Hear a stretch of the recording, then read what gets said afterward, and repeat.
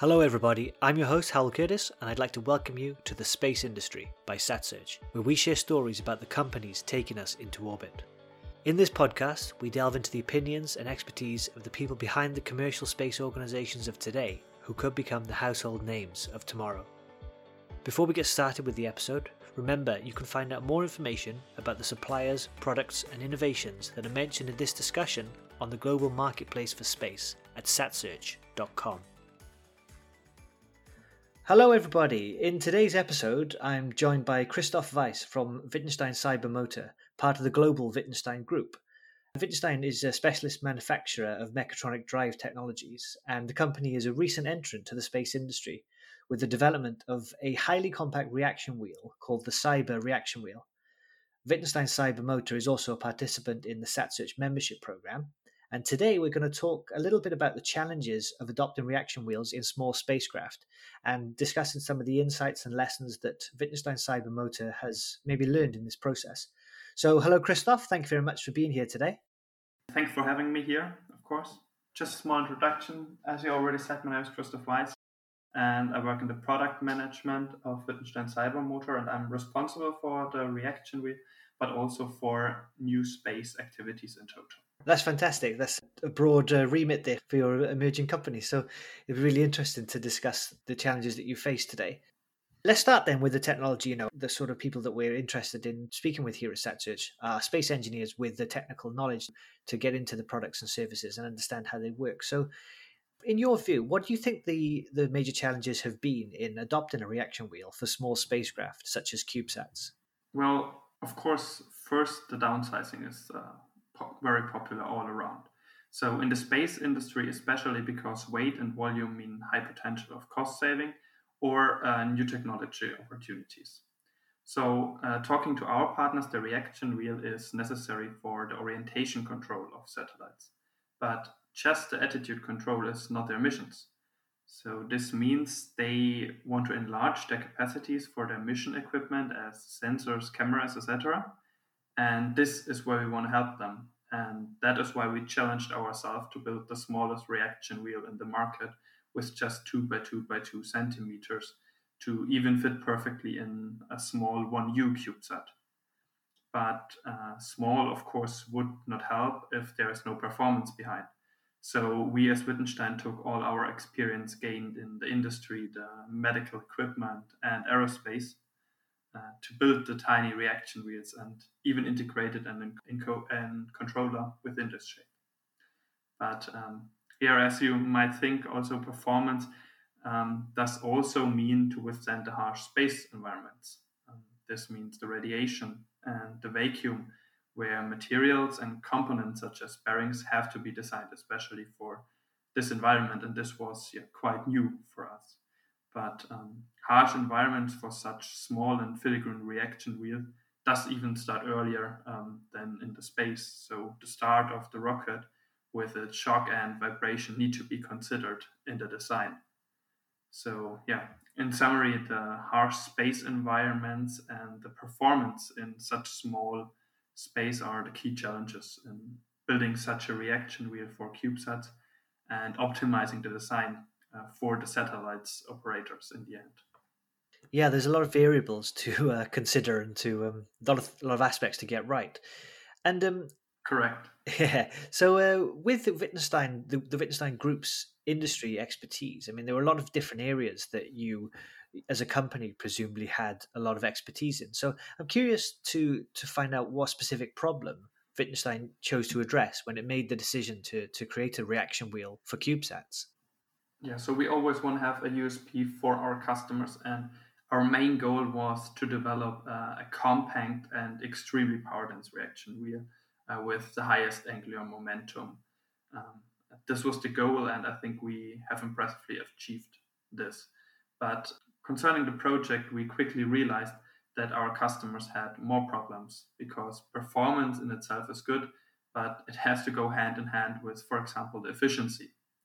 And this was the first learning that we had. So we optimized our reaction wheel in the perspective in many details. So the performance and the efficiency go hand in hand, especially when we're talking about acceleration times of the reaction wheel are the key here. because the faster the acceleration is, the faster the maximum angular momentum is reached.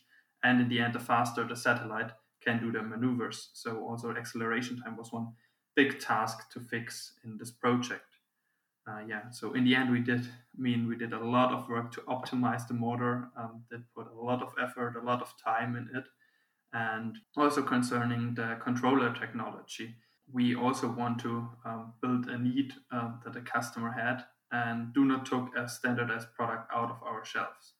So optimization that also mean that we want to have less vibration and disturbances to the satellite. And this means our rotating components, the rotor, are precisely measured and balanced so that later no interference factors disturb the operations of our customers. And for example, images remain sharp when the reaction wheel are in operations, or even when the reaction wheels are in operation. So this was really important to us to build a reaction wheel that fits for various operations and various missions in the end. Oh, fantastic. And obviously precision is such a key element when you're talking about trying to push the boundaries of what is possible with miniaturization. So I'm assuming the process there has taken a long time to get different aspects right.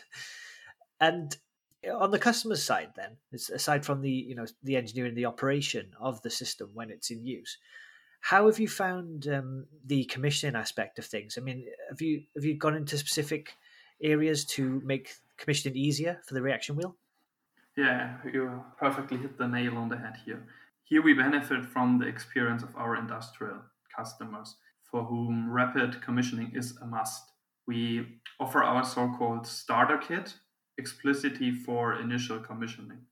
This is an interface board between the reaction wheel and the computer, which can be connected via USB cable. And together with the Cyber Reaction Wheel Assistant, this is the graphical user interface. This offers the possibility to first commission the reaction wheel in less than 5 minutes, or I would even say in less than 1 minute, and to gain first experience. And it is therefore the perfect way for new customers to easily commission the product, to monitor the parameters of the product, and test the motion profiles of the mission on the ground. So the ease of use was the main focus here to our customers, or to bring this to our customers from the industry directly to the new space. Well, that's really interesting. It's great to have that industrial heritage to rely upon as you're working on in new areas like this. And that's on the hardware side of things. I understand you also have a software simulator, which is used to calculate the time for satellite movement. Could you just explain that a little bit? Yeah, so and this really starts at the beginning of the project when we talked to customers. And there we quickly realized that customers often needed support well before they buy a reaction wheel. In particular, we often heard that our products were too small for their missions. So, out of self interest, we wanted to support our customers and show that our small reaction we are very often more than sufficient for their missions. So, we built a simple tool internally that calculates the time of movement based on a few parameters, such as the size, the weight of the satellite, as well as the angle of inclination by which the satellite should be rotated. And we were surprised by ourselves how much customers were grateful to us for this statement, and thus also convinced that they no longer need a large reaction wheel, which helped us in the end. And that's even with the 8U CubeSats up to which our reaction wheels are designed. And this was good and gave our customers also a lot of confidence to get this quote and to get this feedback out of in a really, really early stage of their projects. Yeah, I suppose that's a great way of addressing the issues in the market is build a tool that proves that your system can operate as required. So that's fantastic. But of course, the industrial adoption, the commissioning, the simulation, that's all one side of things. In space, a big area is how well do things perform in orbit. So how has the cyber reaction wheel performed as it's been tested in orbit in space? First statement is here, our cyber reaction wheel has performed in orbit, and works perfectly fine. For example, in the NetSat project with our partners from the Zentrum für Telematik in Würzburg. And we are talking here, for example, about 4 satellites with 6 reaction wheels each. And the mission represents improved Earth observation in climate and climate change research. And the reaction wheels, together with the position control system from the Zentrum für Telematik, allow an exact alignment to observation target, but also the adjustment of the electric motor to the desired thrust direction for changes in the orbit. This enables a 3-dimensional arrangement of the 4 small satellites for optimal observation and continuous tracking. And of course, there are more missions in preparation at the moment, so yeah, we are completely looking positively in the future. Oh, great. Well, best of luck with those future missions. It does sound like you've gone to great lengths to try and test the reaction wheel in different ways, which is important. It's not just a case of acquiring that initial heritage; it's understanding the different range of applications. So now I just want to take things back a little bit. We've touched a couple of times on the fact that the Wittgenstein Cybermotor as a company has been born out of a business with industrial heritage in different areas, different sectors. So I wondered if you thought, if you had to start again with the technology's design and development, would you do anything differently? Yeah, well, there are a lot of things we would do differently starting again. So, of course, and that's what I already said, we are coming from the industry market. So, we had to learn quite a lot about space technology. Unfortunately, the learning process cost us quite some time and engineering models. But yeah, this was also a success factor, I think, in the end. We brought together the ease of commissioning, for example, from the industry, our industrial quality and product qualification in this new industry. So, in the end, our products are highly reliable and tested on Earth and in space. And thinking back, we gained quite a lot of knowledge about the market requirements, which would have been perfectly, of course, to know before starting this project. So that's great. It's great that you've been able to collect those lessons and those insights in a really operational way. So, talking further on the fact that you have experience in different industries, how do you think you found the commercial practices and processes in the space industry compared to some of those other areas of manufacturing? Yeah, so I think at first it's important to mention that Wittgenstein is in a lot of branches also offsite traditional manufacturing fields. For example, in the oil business, where are the same high standards concerning product reliability as the tools are kilometer below ground and can be brought back without high cost. In addition, we are active in the aerospace industry, so the space was not too far away, speaking about high technology motors and drive technology. However, of course, the space industry is quite different concerning our core branches. First, we recognize the high amount of support. Second, and this was a pleasure for us getting to know the market, is the openness within this market. This means first the availability of data, but furthermore the change of technical challenges and willingness to share the experience. Big thanks to everyone who supported us also here and especially to the Zentrum für Telematik in Würzburg. Oh, that's fantastic that you found the industry so open and accessible in that manner. I mean, that's always been a key part of our driving force here at SatSearch, is something that we like to focus on and think that the industry is doing. So it's great to hear it, from somebody else. Yeah, no, and that's also a really good partnership with you at SatSearch here, because working together, getting information, getting requests from the customers. So this is really, really a big advantage also of the SatSearch platform that we gained and getting a lot of information out of your opinions. Oh, thank you. That's very kind of you to say. I guess my final question is: we've discussed how you have seen changes in between the space industry and other industries, and also presumably during the time it's taken to bring the cyber reaction wheel to the market and test it, and the missions that you've discussed. There has been changes in the space industry as well itself in that time. I wondered whether you had any predictions on how reaction wheel technology in general, or perhaps the new space industry, might be changing in the next few years. What are you most excited about, or what do you expect could happen? Yeah, I think, and that's also referring to the start of our conversation.